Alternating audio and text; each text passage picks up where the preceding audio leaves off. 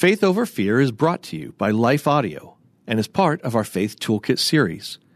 For more inspirational, faith-affirming podcasts, visit us at lifeaudio.com.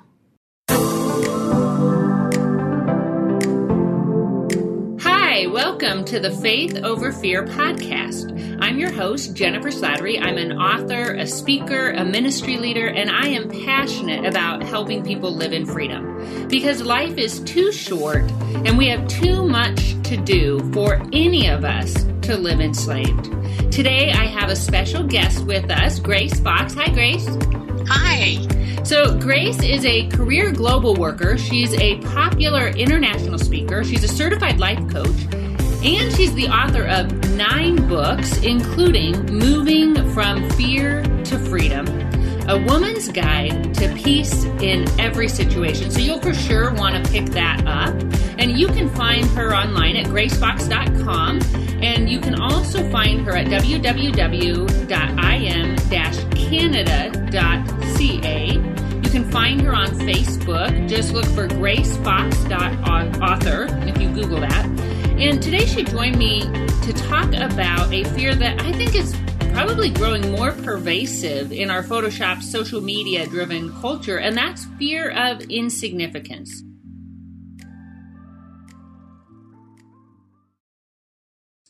So often we don't know our purpose, or we might lose sight of our purpose, and we can try to find value in so many insufficient things. If only we earned a certain income, or received that promotion, or married that guy, or raised perfect, well-behaved children, then we'd have value, and others would admire and respect us. But whenever we attempt to define ourselves outside of who Christ says we are, we end up feeling defeated. And most of us know, at least intellectually, that our worth and our purpose can only be found in Christ. But living in that truth, it can be hard with our often superficial and achievement-oriented world. It can be really hard to remember that. And I know, Grace, you struggled with that when your kids were young. Oh, I did. What I did was I fell into a comparison trap. Mm-hmm. I chose to be a stay-at-home mom. That was what I really wanted to do. Mm-hmm. But in that place, as my kids were small, I started comparing myself to other women my age who were working outside their homes. Mm-hmm. And I began to feel like I was lesser than.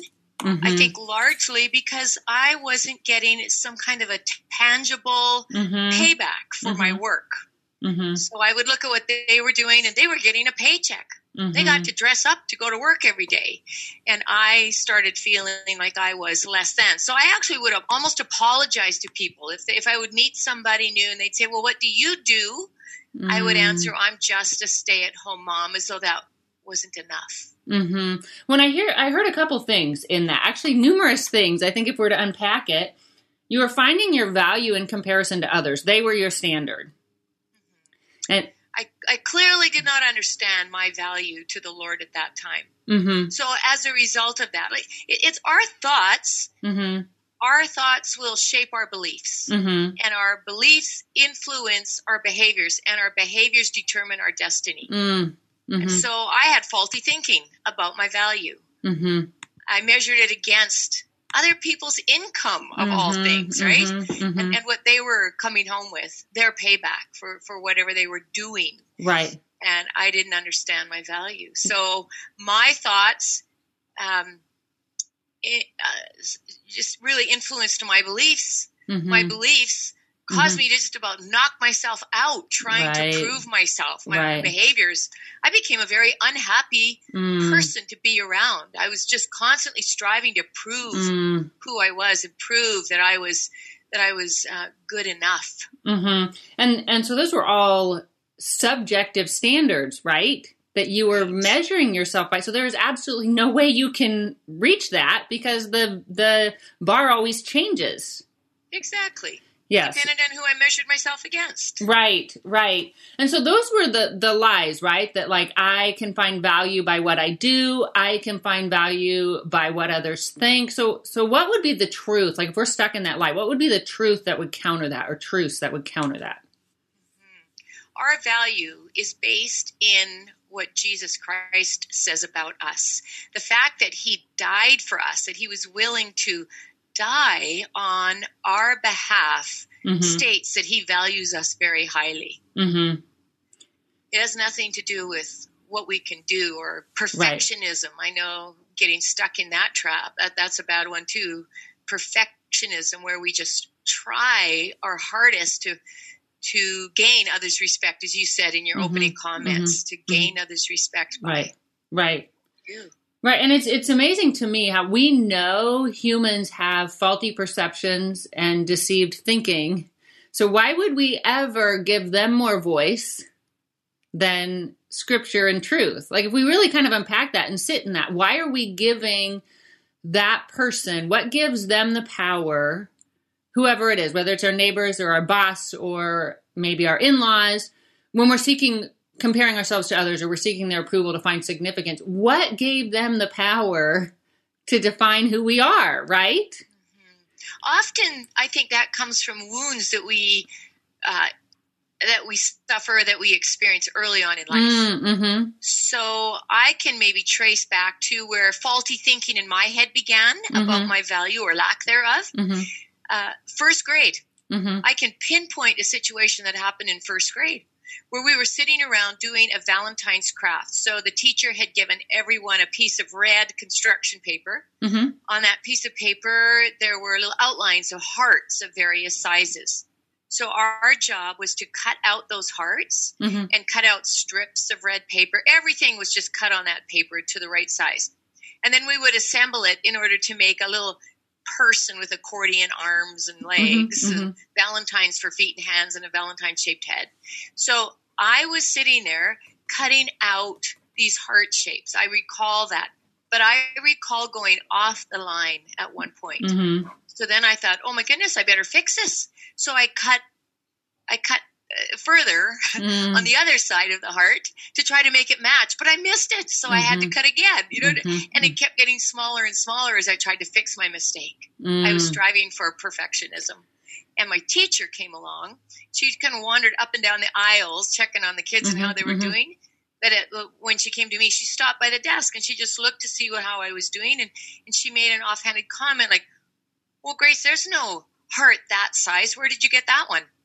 And I internalized that as, oh, what'd you do wrong, Grace? And then I could just see in my head where that went is, you did something wrong. You're dumb. You can't get anything right. And off it went, right? Right. And there's so much too. I love when you talk because there's 10 things to unpack in that statement. But the one thing I really got from that too is I think sometimes when we look at our mistakes and we have this expectation of perfection, which we'll never reach, and we have to learn to live in grace. Right? I mean, I feel like our identity, and we cannot really live in our Christ-centered identity unless we're firmly grounded in grace. Would you agree? Oh, I would totally agree. But we're often our own worst critics. Right. And I mean, your story as a little girl kind of modeled that. And so a lot of times I think too, especially in the idea of significance, we don't always stop to recognize what's really going on internally. That we have this fear of insignificance. And I think there's a lot of things that can be tied up in that. And you talked about how sometimes it can be a wound in our past that can trigger these feelings of I'm not good enough or I'm insufficient or whatever it is. So how can we recognize first when our actions, that striving is coming from trying to earn our own significance or whatever? And then how can we get to the place where okay, where is this? What is this rooted in so that we can move past it? Yeah. I think sometimes we need to just stop and say, why am I feeling, if we are feeling driven to do something or to accomplish something, driven to the point of there's an unrest, there's this sense of it's never enough, and to sit back and to say, I want to take a hard look at that. Why am I so busy? That's a question that I've asked myself in the past. Right. Why am I so busy? Is it because all of the things that I'm doing are truly necessary and valid? Mm-hmm. Or when I really take that critical look at it, is there something that I'm involved in, that I'm doing, that I'm striving towards because I was afraid to say no? Mm-hmm. Mm-hmm. And then why? Why? Then why right. was I afraid to say right. no? Exactly. Was I afraid to disappoint somebody? Mm-hmm. Was I afraid to say no because if I did, that person would think less of me? Mm-hmm. Mm-hmm. Am I trying to prove who I am? Is that why I'm so busy? Is that why I'm involved in so many different things? Because I'm trying to tell other people in a roundabout way that I'm really capable and right. I need to prove it. Right. So, yeah, and I think too, like you said, going back to are there some hurts that are connected to this? So like, what lies am I believing? I think we have to prayerfully ask that too. Like, I know for me, my journey, my healing has been, and I'm still in the process of that, right? Like where God is just restoring me to who I'm supposed to be and helping me see that. So it's been this unveiling of lies bit by bit over the years. And then as he does, he replaces them with truth. But I like how you said pause when we have a reaction. So often our fear may not look like fear. So I was I lead the single moms ministry at my church, and we were talking about MAD. We're doing Jenny Allen's book Stuck, and we're on the chapter of MAD. And I shared with them, I said, usually anger is a secondary emotion, and quite often it's rooted in fear. And so we went around the table and we started unpacking the anger. And when you got deeper, there were certain fears, and that's why the anger came out. And I think sometimes with our fear of insignificance, we can be so busy moving, running, and we see ourselves as getting irritated and getting angry. And some of that's because if we're so busy, we're not spending time with our power source, right? With the one who bursts love and joy and peace within us. But I think some of us may not know and recognize that we have a fear of insignificance. And the only way we can really get a handle on that is to be willing to pause. Sometimes we're so afraid to see something we don't want to see that we just don't want to stop, right? We'll just keep running because stopping and looking at it seriously might reveal something that we don't want to see. Well, that's for sure. And especially if there's pain attached, we may not want to feel we've gotten pretty good at not feeling. Because we're on the run. So once we stay on the run, we don't have to deal with it. Right. Yeah. So when you were a mom, you talked a little bit about, you said, you weren't a happy mom, but what did that cost you? Your inability at that point to live in your true significance. What did that cost you? What did it maybe cost your family? What did it reveal to your kids in regard to grace and truth and Christian living? I mean, it cost a lot of stress in my life. Like I said earlier, I almost beat myself up just trying to maintain the pace that I adopted. So I stepped into a position as Sunday school superintendent, and I was on the music committee, and I became a certified daycare provider, bringing in other children into my home. So I'd have as many as 8 kids I was looking after at any one time. I eventually started cleaning other people's homes while I was homeschooling my youngest daughter. Oh, my goodness, lady. And I taught piano lessons too. Wow. So you see what I mean? Oh, and I became a Tupperware dealer. So I had my own home business. Wow. I mean, I tell you, I was running around, meeting myself, coming around the corner. And then I began to almost take pride in how many balls I could keep in the air, right? How many I could juggle. Right. Yeah.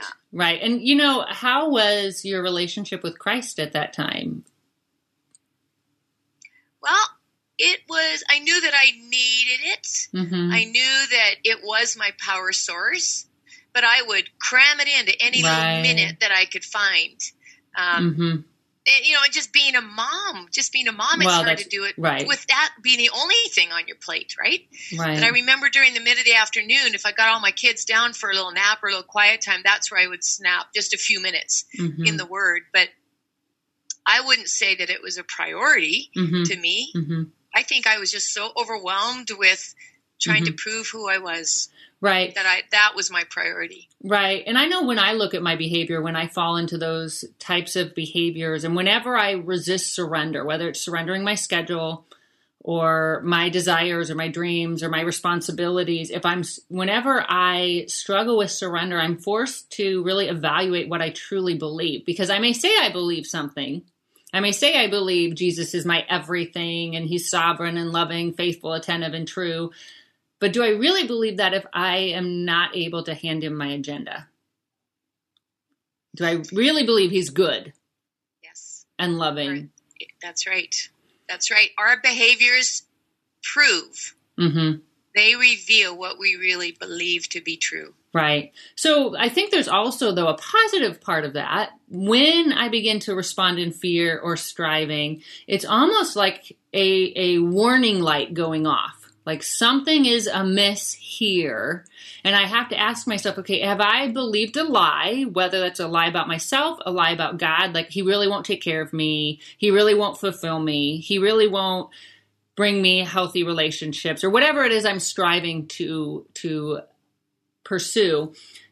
What lie have I believed there? What truth have I not fully embraced about God and his nature and his ability to care for me? And if you've been following this episode or this whole podcast series, I encourage you to go back to episode 1, where we talk about how all of our fears are expelled in who God is, what he's promised, and what he's done. That's where we find all of these answers. And so today we're really talking about, we have to find our significance in him. What is that? That might be confusing for some people. What does that mean, Grace? To find our significance, our value, and I think there's kind of tied in that, our value and our purpose in Christ. What does that mean for someone who maybe is still trying to figure out who they are?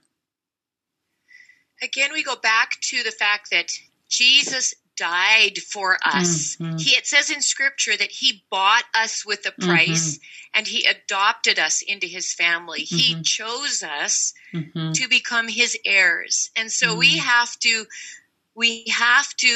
align our thoughts with the truth. So when these lies about you're not worth anything, you're not good enough, and all that start filling our minds, it's like saying stop. It's like putting the hand up to it and saying stop. I'm not going to go there. And here's the truth. Jesus loved me enough to die for me. He invested everything. It cost him everything. That's how much I am valued. He chose me. He adopted me into his family. I am his daughter. I am his child. And that's where the value lies. And so we have to retrain our brains to think that way and to understand that, and then to start walking that out, understanding that he has a purpose for us. What is that purpose? Asking him to show us what that purpose is. Asking other people around us who know us, where do you see my strengths lie? How might I be able to use those strengths? I think even in the place that we're at with our culture and society right now, I guess I'm thinking right of social media and how easily it is to, it's so easy for us to fall into our value lying in how many likes we have, or how many followers we have, or how many hearts we get to our comments, all of that. It is so easy to fall into that. Oh, nobody likes me. Oh, I don't have anybody commenting on whatever it was I posted today. I am irrelevant. I am insignificant. Right. And again, those are all subjective, right, measurements.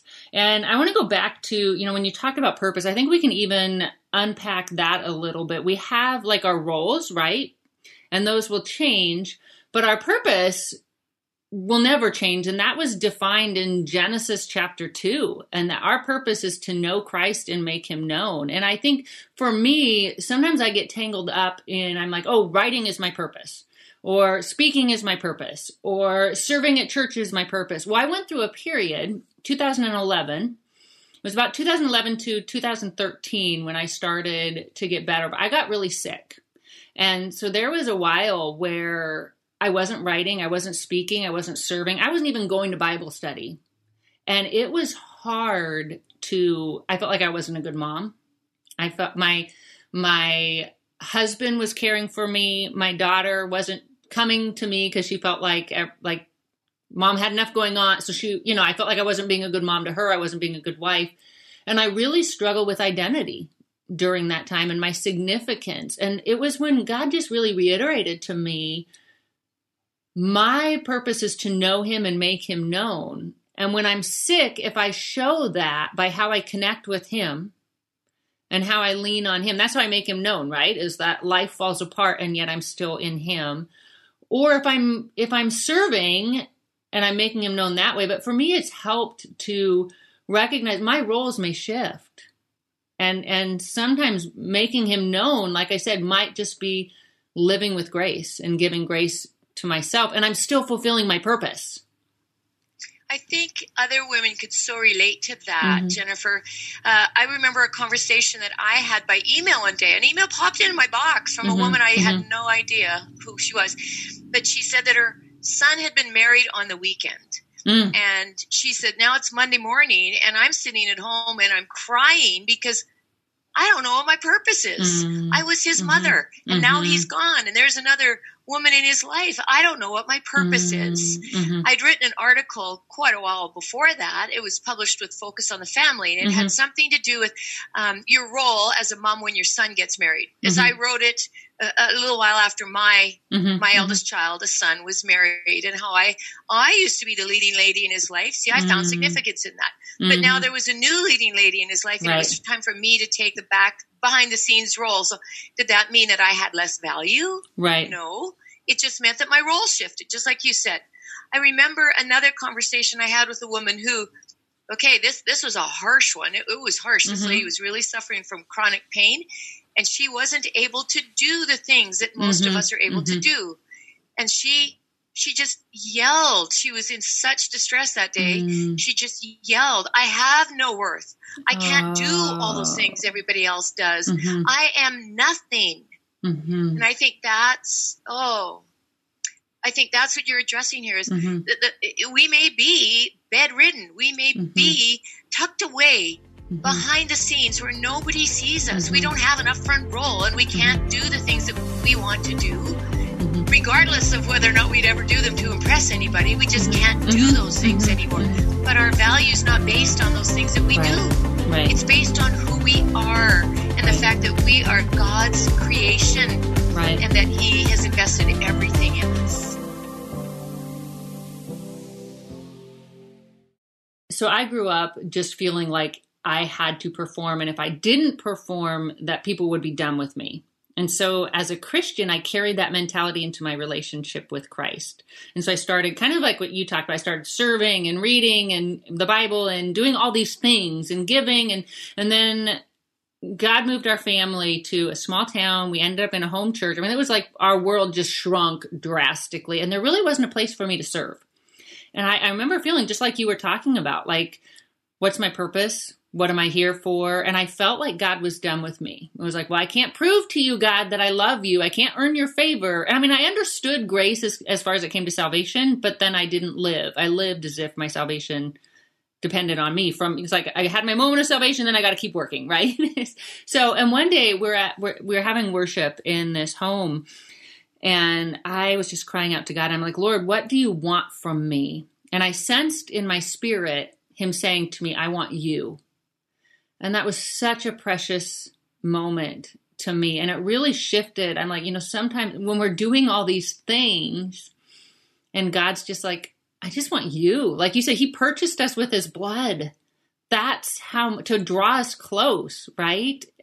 That's how much he values his relationship with us. And when I think about significance and striving, I think about David and Saul from the Old Testament. So Saul was Israel's first king, and David was Israel's second king. Both were anointed by God. Both were given this amazing job or role, and they both had the Holy Spirit. So they had everything you would think for greatness, right? And they were both anointed in the middle of doing really mundane things. So David, he was the youngest of his family. He's out tending the sheep, and the prophet comes to look for a king, and his family's like, doesn't even think to bring him in, right? Like he's not even considered part of the selection.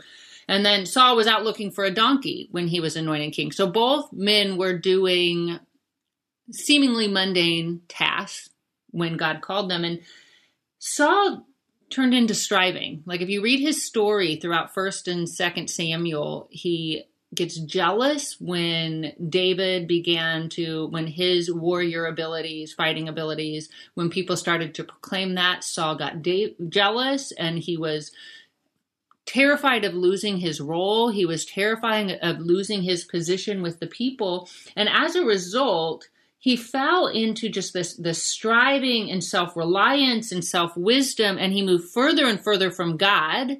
He actually ended up insane and distanced himself from the power and the presence of God, and he ended up losing everything.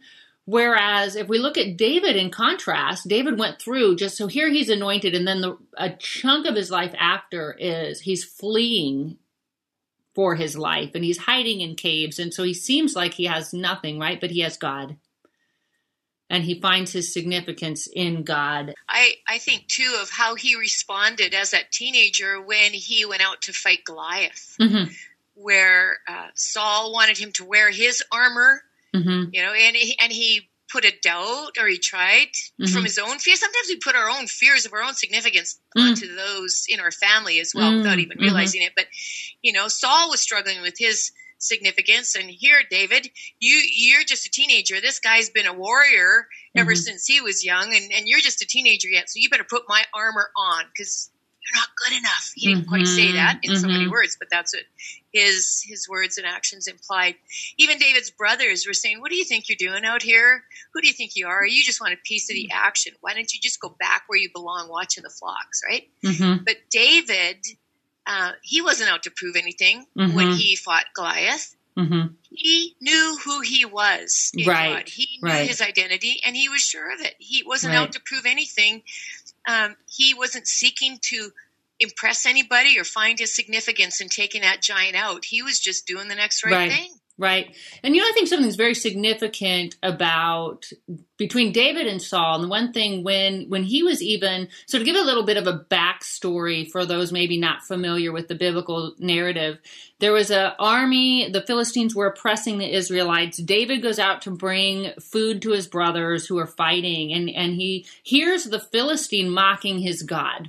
And that riles David up. He's like, how can you let someone mock our God? And that's kind of, I think, the defining factor throughout David's life is he constantly elevated God, whereas Saul elevated himself. And I was thinking of a book that it's so powerful. It's really small. It's a small little book, but it's by Timothy Keller, and it says The Freedom of Self-Forgetfulness.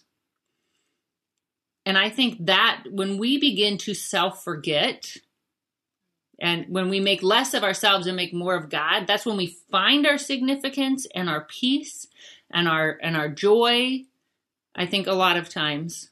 That goes along with a scriptural mandate that says there must be less of us and more of him, right? He must increase, we must decrease. So it doesn't mean we put ourselves down. That's not it at all, because then that's not appreciating God's creation and what he's done for us and his value on us. But it is inviting his presence and power more in our lives, finding our significance in him and less in our own strivings and our own abilities. Right. And Jesus modeled the perfect example, right, of humility, he made God the Father known in everything he did. That was his life, was to point everyone to God the Father. And you and I were talking previously just about what Jesus endured, especially on the night before he died, and how he was able to really humble himself. Do you remember that conversation? I do. I do. What we talked about was Jesus washing his disciples' dirty feet at the Last Supper that they had together. So he has a basin, he's got the water, he washes the feet, which should have been done by the servant, the guy who's lowest on that ladder, and Jesus did it. Some people would have been unwilling to do that because they may have been afraid that if I do that, I'm going to lose respect in their eyes. But Jesus was sure of who he was. He didn't need to prove anything. He was certain of his identity. And when we are certain of our identity. We can stoop and get our hands dirty. Mm-hmm. We are free to serve. It doesn't matter what people think of us. We're not concerned with that. We're just more concerned with what God thinks of us and living a life that makes him smile. Absolutely. And so just to kind of recap, until we find our significance in Christ, we are always going to be striving and never feeling like we're never quite enough, because we can't find our significance apart from Christ. So we hope we gave you some things to think about, maybe some things to pray over. And thank you, Grace, for joining us. Again, you can find Grace at gracefox.com, and you can find more about her in my show notes.